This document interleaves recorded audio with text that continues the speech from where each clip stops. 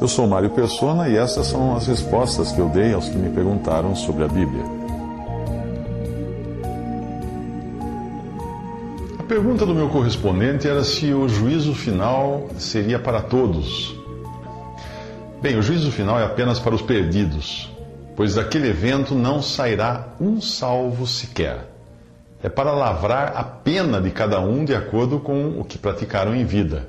Fica fácil imaginar que dali não sairá um salvo se você se lembrar de que bastou um pecado apenas para que Adão e Eva fossem expulsos da presença de Deus.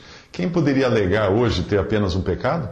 E quem poderia dizer que nunca pecou? Veja o texto do juízo final no livro de Apocalipse.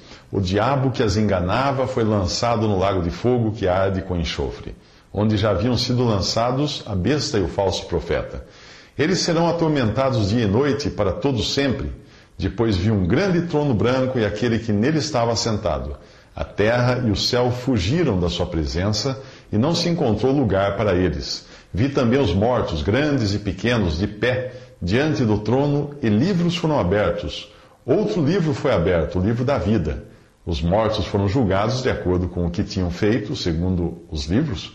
E o mar entregou os mortos que nele havia, e a morte e o Hades entregaram os mortos que neles havia. E cada um foi julgado de acordo com o que tinha feito. Então a morte e o Hades foram lançados no lago de fogo. O lago de fogo é a segunda morte. Se o nome de alguém não foi encontrado no livro da vida, esse foi lançado no lago de fogo. Apocalipse 20, versículos 10 a 15. Hoje o lago de fogo, às vezes chamado de inferno em algumas traduções, está vazio. Os mortos em seus pecados, sem salvação, estão no Hades, que é uma condição de morte, enquanto aguardam a ressurreição de seus corpos para serem lançados no lago de fogo. Os salvos já estão com Cristo. Como mostra a passagem que eu acabei de ler, a besta, o falso profeta, o anticristo, inaugurarão o lago de fogo quando forem lançados lá antes de Cristo estabelecer o seu reino milenial na terra. Satanás será preso durante os 1000 anos e solto no final, para que sejam revelados aqueles que viveram no reino terreno de Cristo, sem terem realmente se convertido. Lembre-se de que o reino de 1000 anos será habitado por pessoas vivas em seus corpos naturais. Satanás é, então, no final dos 1000 anos, lançado no lago de fogo, onde o tormento é para sempre, e não temporário, como ensinam algumas religiões. Lá ele irá encontrar também a besta e o anticristo, que já estavam lá há pelo menos 1000 anos. Então nós vemos a cena do juízo final, chamada aqui de grande trono branco.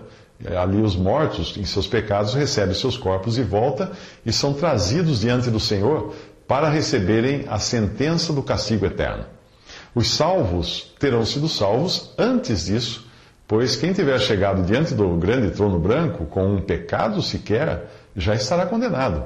Esta passagem deixa claro que aquele que crê em Cristo não entra em juízo ou julgamento, a passagem que eu vou ler agora. Em verdade vos digo que quem ouve a minha palavra e crê naquele que me enviou tem a vida eterna, não entra em juízo, mas passou da morte para a vida. Isso está em João 5:24.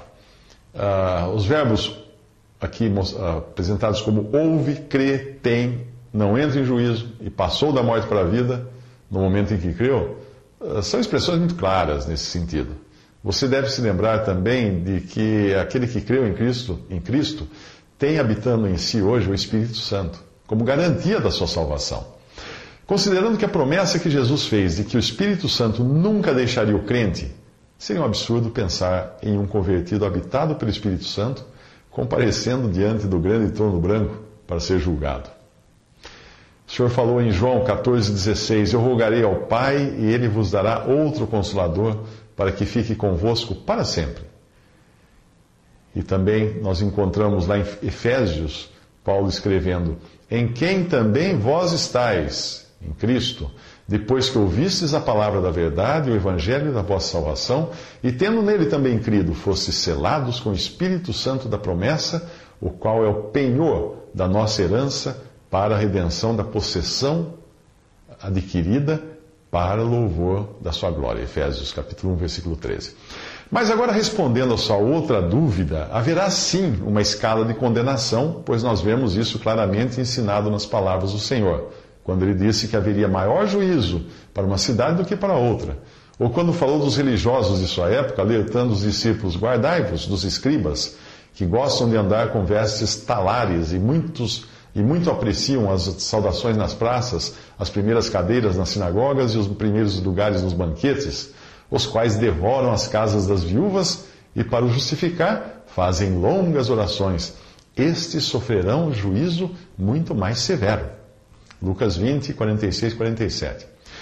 Você também perguntou se a condenação é mesmo eterna. A resposta é que sim, a condenação é mesmo eterna, porque assim o Senhor a chama.